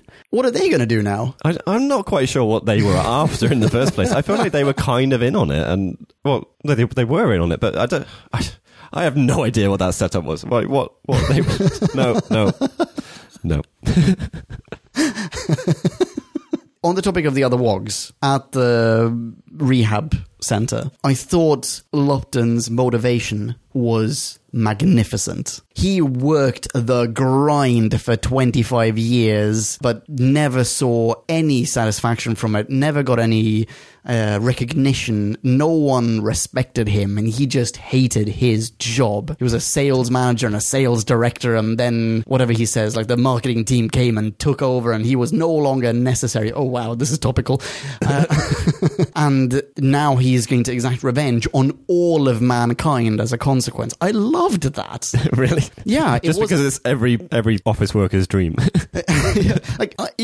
Lupton, I'm on your side. Like, I get it. I love that he wasn't just a dude who wanted to take over the world. He wasn't another Mavic Chen from the Dalek Invasion of Earth, or sorry, the Dalek Master Plan. He wasn't one of those characters with just like, fine, you spiders take over the universe, but I will be ruler of Earth, or something, to that effect. And he wasn't after money or anything like that. It was just pure revenge for an incredibly relatable reason. I've got a shitty job. Yeah. It shat on me. Right. So there's one massive thing we haven't talked about at all. The very end? Regeneration. Yeah. In fact, there are two regenerations in this serial. There are. I just want to... Sorry, go ahead. Pause that. Yeah. Let's leave that for last. No. I'm happy to talk about it. I just want to pause the dissecting of the actual regenerations. Oh, okay, yeah. Because I had assumed, I think I talked about this on a previous podcast episode, that the term regeneration had been used before. Because this is the Fourth Doctor. I think it has been... Well, has it not been used? Apparently not. Is that in the trivia? Is this the first time they used that term? This serial introduces the term regeneration. Oh, there you go. So says Wikipedia, anyway. Oh, well, I trust Wikipedia. I didn't realise. That's amazing. Which I found quite interesting because, I think me in particular had issues with the ESP explanation at the start of the very first episode. Yeah. We get a very kind of detailed, dumbed down thing about regeneration, I think twice, because it's once about, like, there's the parallel with Tibetan philosophy / religion. It's like, oh, well, actually, this happens on Earth as well, in a certain way. I think I meant more exactly. Like, I think the old Tibetan guy, the Doc's old teacher, explains the concept kind of to the Doctor, saying, I'm going to regenerate. And then I think later on it gets explained again. I think both times because Sarah Jane's in the room. But either way, we get a very clear breakdown of what Time Lord regeneration is. That's true. I don't know, I found it quite incredible that this is the first time they actually embraced this concept that they have used already. But I don't know how else to interpret it, that they are embracing it. They're saying, you know what, we haven't just done this because the actors wanted to leave. We're making this a part of the canon thing for a Time Lord. This is how Time Lords work. Like, we're giving it a name. We're building up some mythology. They're also showing the first non-Doctor regeneration on screen. Right. So, in terms of building it into the canon, this is to show it doesn't just involve or apply to this one main character of the show. It applies to the species as a whole. But I don't remember how it was dealt with in script when Hartnell regenerated and when Troughton regenerated. I'm almost certain that Pertwee explains to maybe to Bagels in Spearhead from Space. I'm certain that he says, listen, I'm the same guy that you've been interacting with. Yeah. I had to change all of the cells in my body or whatever in order to survive. Something like that. He doesn't use the term regeneration, perhaps, but I feel like we have had an explanation of what happened. But I just wonder if it's just a very subtle tweak. Yeah. So if they did describe it as like, oh, I had to do this thing to survive. Yeah. From now on, is it just that I don't die, I regenerate? Yeah. So and it's also something that it means that it will apply to, I mean, obviously, we both already said it also applies to the rest of the species, but specifically, we have had another Time Lord quite recently. Roger Delgado played the Master, and Delgado, the actor, tragically passed away recently in the timeline, in the classic Who timeline. Yeah. But the character did not. And the fact that the audience has now been informed that Time Lords in general, Gallifreyans, do regenerate, they don't die. Probably everyone knows that Roger Delgado, the actor, passed away. Yeah. This suddenly opens up, the possibility to the audience, oh wait, maybe the arch nemesis himself could return. And in fact, obviously he does. Yeah. I think you must be right that they decided to make this the key moment to open up the possibilities for reviving that foe, but obviously saying, this isn't just a... I don't know when the Master returns, by the way, so I don't think that I can... I think you're giving me undue credit. Well, no. I think this is your observation, and that this is now canonical. But I think the aspect of it being a Time Lord trait is quite key, because it sounds like I think so too. It sounds like that wasn't really established. And this is a decade into this franchise. Yeah. So, the actual regenerations. Sorry, parenthesis, speaking of key things, first close-up of the TARDIS key, I believe. Oh. Which doesn't look like a key at all. It looks like a squished walnut. Like, I don't know, it doesn't look like a key. I must admit, I think I glanced away from the screen when we showed the key. It looks like an acorn, I think. It looks like a flat acorn, or like a plectrum, maybe. Whereas nowadays, it's a key, Yeah. The evolution of the TARDIS key. Just having a little look for images. Wow, there are some So, there were keys associated with the previous Doctors by the looks of it. Oh, really? Yeah, and the Third Doctor and the Fourth Doctor have the same key. Oh, the acorn. This weird acorn thing. Yeah. But the previous two had a key, and the next two have a key. Nice. Bizarrely. and then it goes a bit Gallifreyan for a bit, and then comes back to the acorn. So this is the 70s key. So, yeah, regeneration scene. So, from my point of view, coming from only really knowing New Who, a little bit disappointed. Okay. For old Tibetan guy, who it's what I dubbed him. Oh, yeah. There was literally no effect. Yeah, he morphs into his younger self, possibly, or morphs into young Tibetan guy, and then Luke Skywalker's out of there. Yeah. Which is really weird. But the swap between him and Cho-Ji... Okay, is that the young one? I think, okay. Yeah. It's obviously the same actor. I don't know if it's... Is it? I didn't realise. As in Cho-Ji, who is his mind projection person. Is that the same actor? Is he just on a fake beard later on? Oh, no. Like, he's not playing the same... Oh, okay, right. Yeah. I don't know. He morphs into the young actor anyway. Yeah. I want to say it's an old actor who morphs into a young actor. That's not the same actor, right? No. Oh, dude, for a second there, you blew my mind. Okay. I am assuming not. We could easily check this out, but you know what? I don't want to. Okay. It's the Cho-Ji, or however you say that name. Yeah. Actor without glasses, but it's a maybe a slighter hue of face makeup. Yes, I think possibly not quite so offensive, but it's still offensive. Just less so. Less so. Yeah. But I don't think there's even a fade effect. It's just literally old guy, young guy. Possibly, yeah.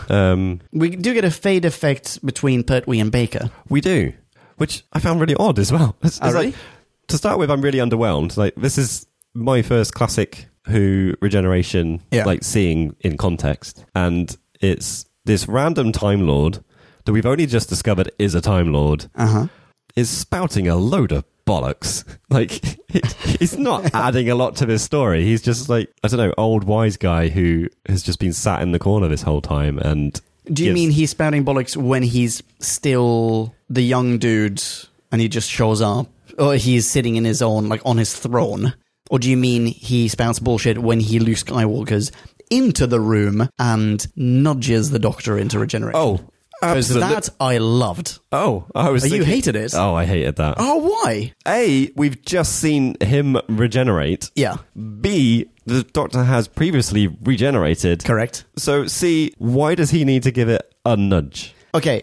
And if he didn't, does that mean the Doctor would have died? That's a good question. I don't know the latter. I suspect that he wouldn't, but it would take longer. I think this dude... Okay, let's carry on with the Jedi comparison, or Star Wars comparison. And for the record, I'm more of a Trek fan than a Star Wars fan. But okay, so you have Jedis all over the place, right? But then you have people like Obi-Wan and Luke, and they wield the Force in a different way. Every Jedi doesn't turn into a ghost that walks around in a swamp, right? But Obi-Wan and Luke do, right? So in this case, you have the Doctor's teacher, who's clearly wiser than the Doctor is himself. Like, he's retired to this Tibetan monastery where he pretends to be Tibetan and is just healing people who are, like, stressed out at work.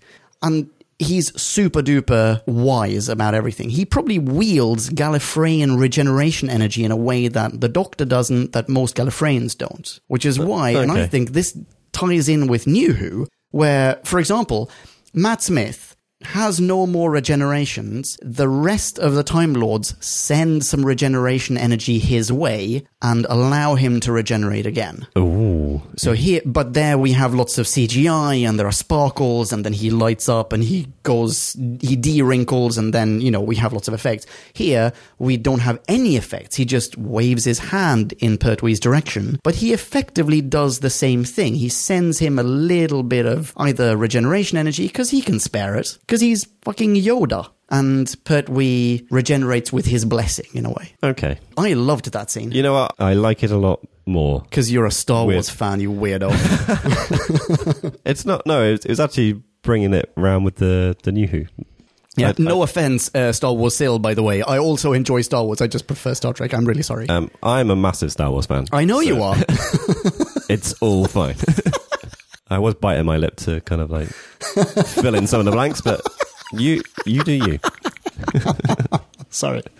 But yeah, no, I don't need it to be a Jedi thing. Like, it bothered me just that this character, like, I actually take more offense with you saying he's like this best version of a Time Lord. He's not the best version, but he is a more enlightened version of them, right? I'm paraphrasing. Okay, sorry.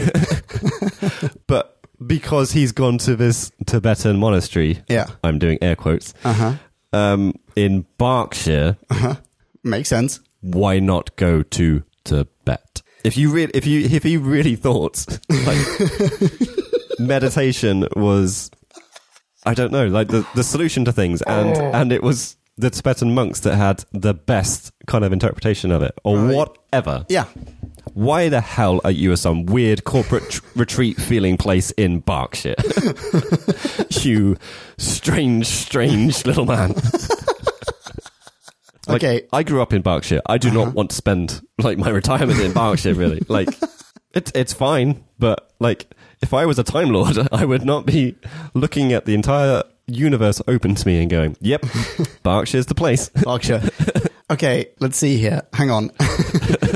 First off, we've had episodes set in Tibet. Okay. In Doctor Who. We had the Yeti episodes with actual Tibetan monks. If you're going to revisit that philosophy and that religion, why not revisit that location? And maybe you can tie it to that. And maybe the Doctor, if he's going to recognize someone, maybe he'll recognize someone he met in that serial. Yeah. There could be something like, I haven't been here since yada yada. It doesn't even have to be a recognition of a person. It could just be like, I remember when I saw metal spheres and Yeti running around the place. But do you think maybe the reason he goes to Berkshire is because he really admires Tibetan culture, but he knows that if he goes to Tibet and he puts on a bunch of offensive makeup, people will look at him in a weird way. Whereas if he goes to Berkshire, people won't notice. They'll assume he's Tibetan. Wait. We've made different assumptions about what's going on here. My assumption is this is the BBC being racist. This isn't the Time Lord being racist. Why does the Time Lord have less makeup when he is regenerating? I don't know. It's because he hasn't applied makeup. This guy deliberately puts on an accent when he talks to people. If that's the case, he's even more of an ass. Like, but then he does have like an all-inclusive, equal opportunities employee policy. So, swings and roundabouts. It does, like, as we've discussed this, it feels like he is there just to establish that Time Lords in general can regenerate. Yeah, I think you're right. I might cut my last comment. That was not me I was trying to clarify. In case I don't cut it, I just wanted to clarify that I thought that element of the story was maybe mildly offensive. I wasn't trying to be offensive myself. I apologize if anyone misunderstood that. Okay, anyway, sorry, go ahead. Rest assured, I didn't misunderstand. Okay, but yeah, all right, fine. Back to the regeneration scene. Please remind me, does Pertwee get any proper final words? Because if he does, I don't remember. I feel like he's mid-sentence. Oh, really? When I think he's trying to reassure Sarah Jane. Oh, yeah. You're right. I forget exactly what he says, but I feel like he's about to say, like, I'll be the same person, or it's okay, I'm regenerating. Like, he's like one word off the full reassuring package. Yeah. And then Sarah Jane thinks he's dying, because at this point doesn't fully believe it. Then Yoda shows up. Yeah. I think that's what happened. I think you're right. And then he's basically lifeless, and Yoda goes, don't worry about it. He's regenerating. I'll give him a nudge. Yeah. what I love about that scene as well is that at this point, I mean, obviously they've cast Tom Baker because we even get to see the fade. But they've clearly done screen tests with Tom Baker, and Tom Baker has already decided how he's going to be the Fourth Doctor. He's just going to be Tom Baker, who is amazing and wacky and crazy. And they bake that into the dialogue. Whereby Yoda goes like, you might find that this dude is a little quirky. Again, this didn't sit well with me because we've literally just seen him regenerate and he's perfectly fine. Yeah, but he is Yoda. And also, we have... But again... Sorry, no, I'm sorry, I'm interrupting your interruption. No, come on. So, Pertwee is not the same as Troughton, and Troughton was not the same as Hartnell. So, we, the audience, know that there can be a change of personality when the Doctor regenerates. I think that's fine. But those aren't the words he uses. He does say, like, he might be a bit quirky, or he's the same guy, but he'll be a little eccentric. Yeah, you're absolutely right that he describes Tom Baker. Yeah, like, I love that. Like, I'm okay with, like, that's the setup. Like, he could know how that personality is going to rebake or something. Yeah, like he is Yoda. Like, I could get on board with that. It's just... But it's clearly not the case. In the context of the fact we've just seen him regenerate, we know that the Doctor has regenerated before, and the way he describes it, I don't know, it's just weird. Love it. I reckon the BBC, they saw Tom Baker, they did the whole audition thing, and they just go, that is excellent. That's exactly where we want to go. But someone in the office just went, the audience is not going to accept this unless we give them a heads up. They're going to go, that is nothing like Pertwee. Yeah. This dude is not the Saint. You know, he's not James Bond. So how do we justify it? And this is how they did. I love it. I love it. I wonder how they got Mr. Sloman to, if Sloman wrote those words, I wonder how they got him to write that. Like, I wonder if maybe between episodes 5 and 6, they just went like, Sloman, have lunch with this man. Right, did you enjoy your boiled eggs? Now, describe him in 2 succinct sentences. All right, yeah, we should go to ratings, shall we? Yeah, let's do that. Let's do that. And now it is time to rate this. Did we love or hate this? Bing bong, hey, la la la la la la. Ratings. So, I think I mostly like this. Okay. Which gives us an indication of the ballpark the number will be in. I'm intrigued. I think we've discussed quite a few problems, but overall, I think it is quite a nice little story and serial. It's quite fun. Like the chase scene with all those vehicles. It's nonsense, but so much fun. Yeah. The fact that they run over the vagabond country bumpkin, again, nonsense, but so much fun. Like, and I feel like that's possibly what was just going on through various bits of this serial, is that either through Pertwee's influence because they wanted to give him a good send-off, or maybe that's just the way this guy writes. I don't know. They took some really weird ideas, some grand concepts, and just had a bit of fun with it. And some of it gets fairly serious in places, but for the most part, I don't know. I kind of felt like I was just along for the ride, and I was being entertained. Every now and again, something would jump out and go, oh, that's a bit shit. But yeah, it's a nice little story. It's dragging in a few places. It's not maybe the best send-off for Pertwee that I would have imagined, but it's still pretty decent. I'm gonna go with a 3.2. Ooh, 3.2.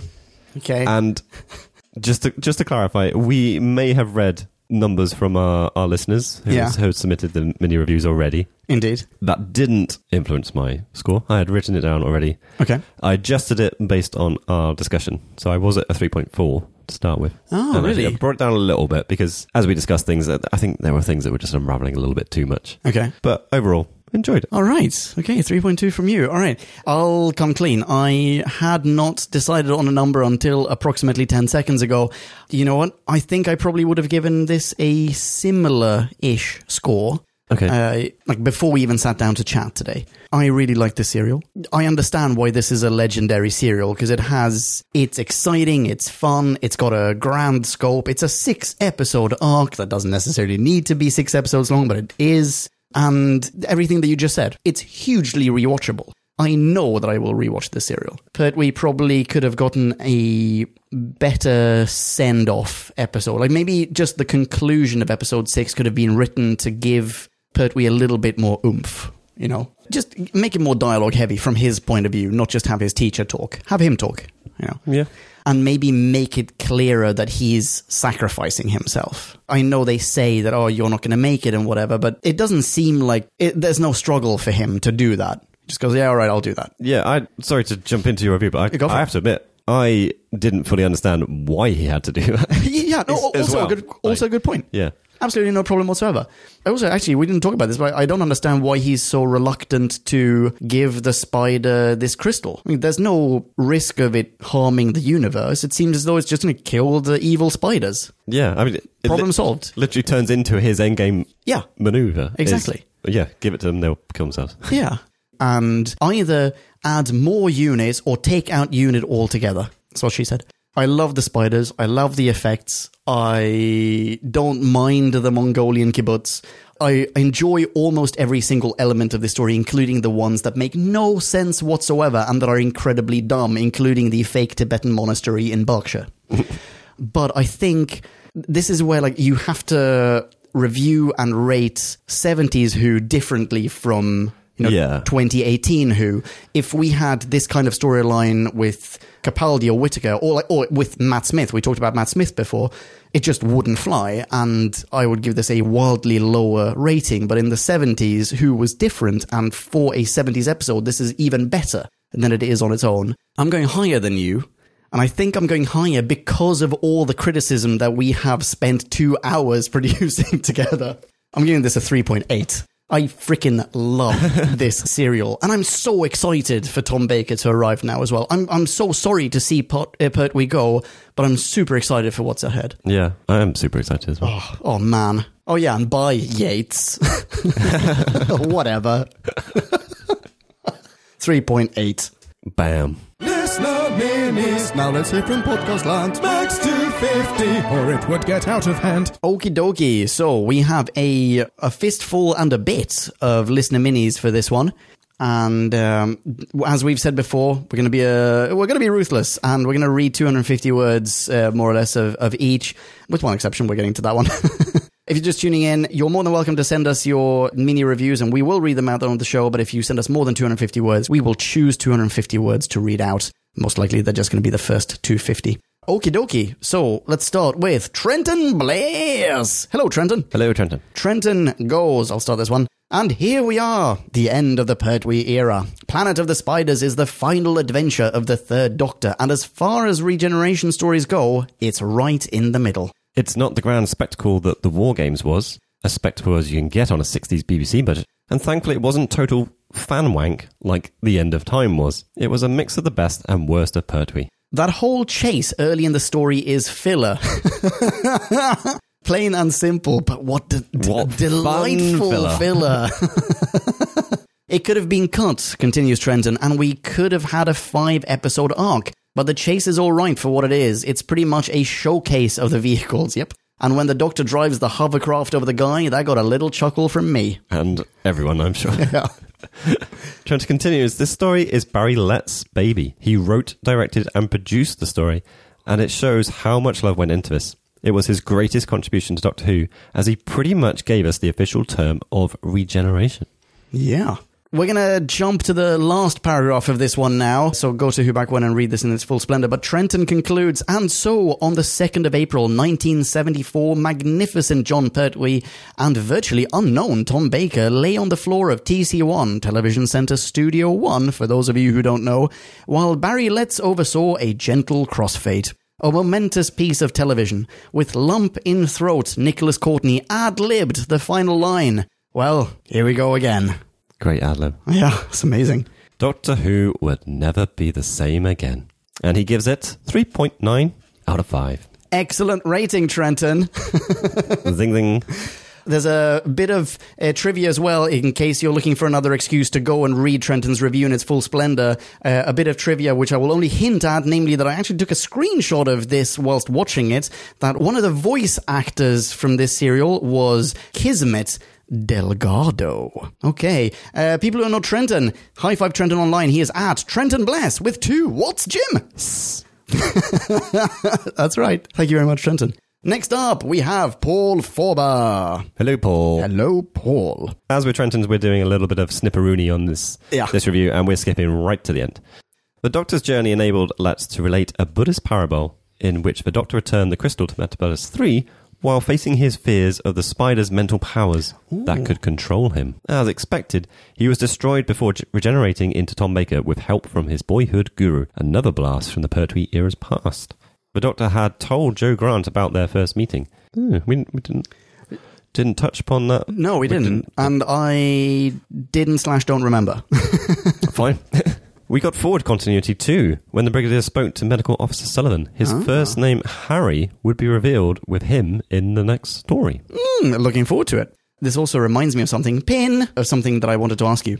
Paul Forber concludes, this story is heavily padded, and the last cliffhanger is resolved with details omitted from the previous episode, an unfortunate cheat. Still, it has a pace, action, and depth, as well as elements of past and future Doctor Who continuity fans will certainly enjoy. Awesome. Excellent. Thank you very much, Paul. And people who are not Paul, please, A, go to whoback1.com, read this review in its full splendor, and B, high five Paul online. He is at Wordsmith Paul. Thank you, Paul. Thank you very much. To that pin, I wanted to ask you, because you were also on the New Who review of The God Complex. There's the room, the Doctor opens the room, and it's his greatest fear. And in this episode, we have him, they even say something like, your greatest fear is losing control and having someone control you. Like when the spider does that really naff thing of round in a circle, you know. Any link, any kind of correlation there, do you think? I don't know if they put a weighting on saying it was his greatest fear. Oh, maybe not. There was a big thing about him facing his fear. Yeah. Maybe there is a little bit of wriggle room. Oh, maybe there's that doesn't have to be the big bad fear. Oh, that's true. I don't know. It's just a big spider. I did mean to talk about what Paul touched upon, though, that I think it's episode 5 shows 2 scenes which are then recapped at the start of episode 6 with another scene inserted in between. Which is that? Sarah Jane with the spider?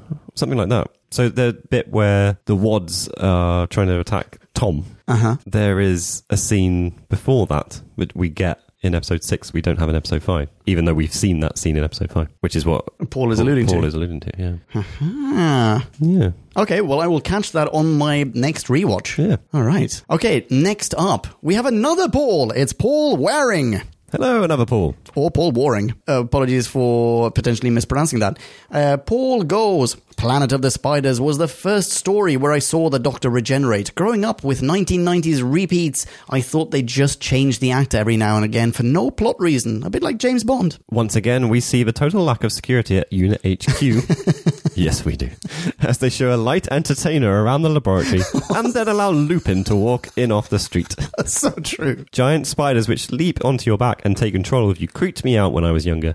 Although now I just cringe slightly at the terrible CSO. A chase over land, sea and air is wholly appropriate for Pertwee's swan song too. Agreed. Sadly, Paul continues, this brings an end to the Sarah/Third Doctor pairing. I wish they had got another season together, as this one was pretty solid all the way through, peaking with the monster of Peladon, of course. The last scenes with the Brigadier, I've only just worked out why you call him Bagels, certain that the Doctor will return, followed by Here We Go Again, round off the Pertwee era perfectly. It's goodbye to another 2 members of the traditional unit family, but hello to Tom Baker, and probably the best season ever in Classic Who! Oh my goodness, I'm so excited! Whoa, I hope this lives up to the hype. Yeah.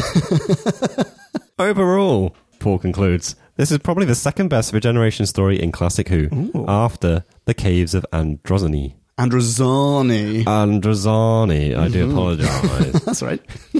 And a solid story in its own right. And he gives this 3.5 out of 5. Ka-ching! Excellent. Thank you so much, Paul. Awesome stuff. Thank you, Paul.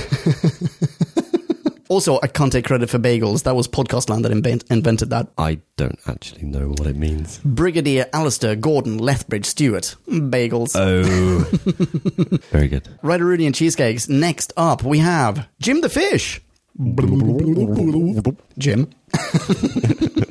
Jim starts, At the start of the show, they get a fake magician with psychic powers to come in and get his brain melted by the crystal because the Doctor was too caught up in his own bullshit to realize the guy was dying. That warrants it a worthy substitute to the Delgado finale we never got, right? Perhaps. Right. The fact that in a chase sequence midway through the story when the Doctor chases Lupton, Bessie, a mini chopper, boat, and the Homerbill, a hovercraft, all feature, I love it, even if it adds little.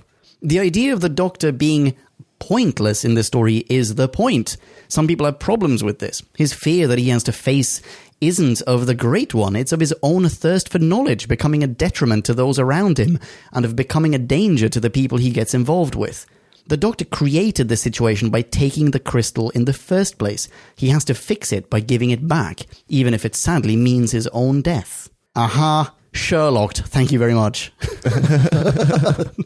Jim continues, one thing I praise about the Third Doctor era is subtlety. Wait, what?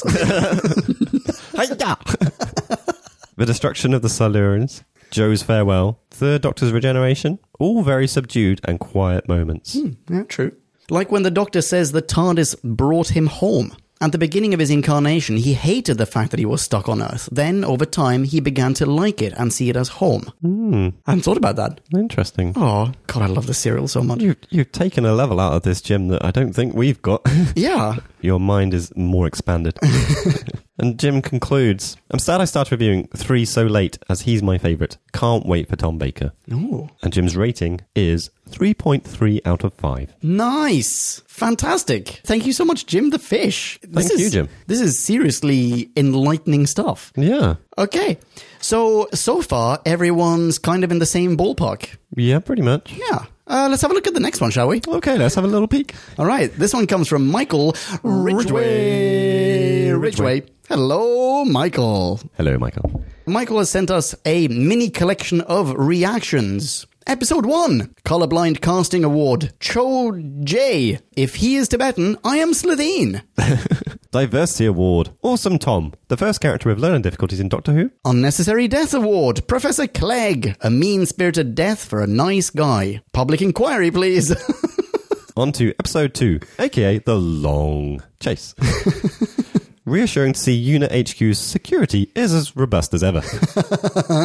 Dodgy stunt double alert. What is William Hartnell stuntman doing on the hovercraft? Oh dear. Oh, I didn't notice that. Into Episode 3, Adolescence Flashback. I had this on VHS, and I recall finding the voices of the spiders strangely alluring. All right. Well, whatever you get up to in your own time. All right. Episode 4. These Doctor groaning on a deathbed and Sarah whinging in a cocoon episodes are so interesting. More, please. Is there sarcasm I don't know. Episode 5, Sarah. Tommy, you're normal, just like everybody else. Yeah, that's right. What the fuck is this appalling dialogue? Retract for Diversity Award. To be fair, I was thinking the exact same thing, and then Tommy comes back with, I hope not. Yeah, I know. Which is a fantastic comeback, by the way.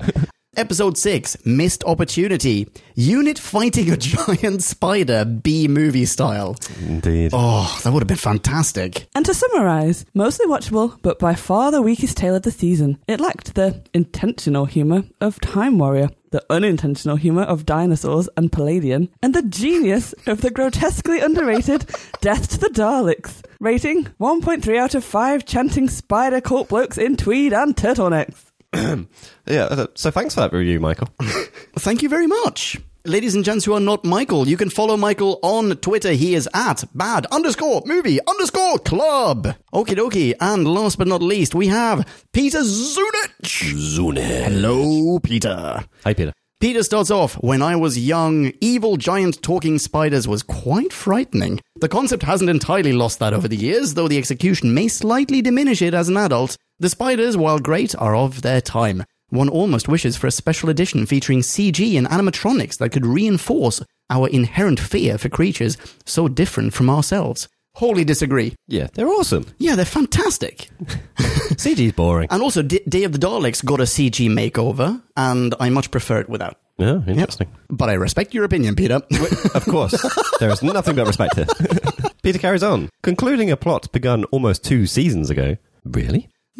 This is a tremendously solid story with a multitude of scene-stealing performances. At the heart of it all is Jon Pertwee, whose Doctor has now become quite serious. He is the star of the show for a reason, and we are treated to a fitting send-off for a spectacular Doctor. Mike Yates makes a solid return and gets a chance to be front and centre. Tommy has performed exceptionally well, and the costumes, sets, directing and music are all spot on. Only the overly convenient arrival of a wedding present nudges the irk meter. One wonders if the writer was a fan of The Lord of the Rings. The Great One could easily have been Ungoliant, and the crystal a Silmaril, or the One Ring itself. Alternatively, is the Great Crystal related to the one we'll see later in Peter Davison's Snake Dance? Indeed, it has very similar properties. I'll have to write some fan fiction about that. Yes, please do. After all, that's what this story does best. It sparks the imagination. Until then, I'll mani padme hum my way to a 4.4. Holy padme hum. Oh, fantastic. Awesome stuff. Thank you so much, Peter. Thank you, Peter. Right, okie dokie. So thank you everyone who sent something in for this one. Much appreciated. Ladies and gents, go to whobackwhen.com, read these in their full splendor. What's next? We have the very first Tom Baker serial. Wow. It is called Robot. Yeah, and it features a gigantic robot. I'm so excited. Wow. / aroused. Next on the new Barometer channel, we have The Wedding of River Song. We will also, I think, need to drop a bonus episode, a third Doctor retrospective. We've done a retrospective for every Doctor so far that we have gone through entirely. Go to whobackwhen.com. By the time this episode drops, there will be a scheduling feature of sorts on the website, and you can check out all of the upcoming episodes there. Thank you so much for listening. Ladies and gents, you can follow Jim on Twitter. He is Jimmy the Who. That's right. You can follow me as well. I'm @Ponkin. You know how to spell that? Probably. Possibly. Who knows? Until the next time, rock on and ciao. See ya. Kablamo! Did you enjoy the show? Then please do what the cosmos compels you to and spread the gospel of Who Back When. Tell your friends. But I've got no friends. No problemo. Tell some strangers. Hooray! Like us on Facebook. That's facebook.com/whobackwhen, all in one word. Are you into Twitter? Awesome. High five us online and we'll high five you right back. You guessed it. We're @whobackwhen, all in one word.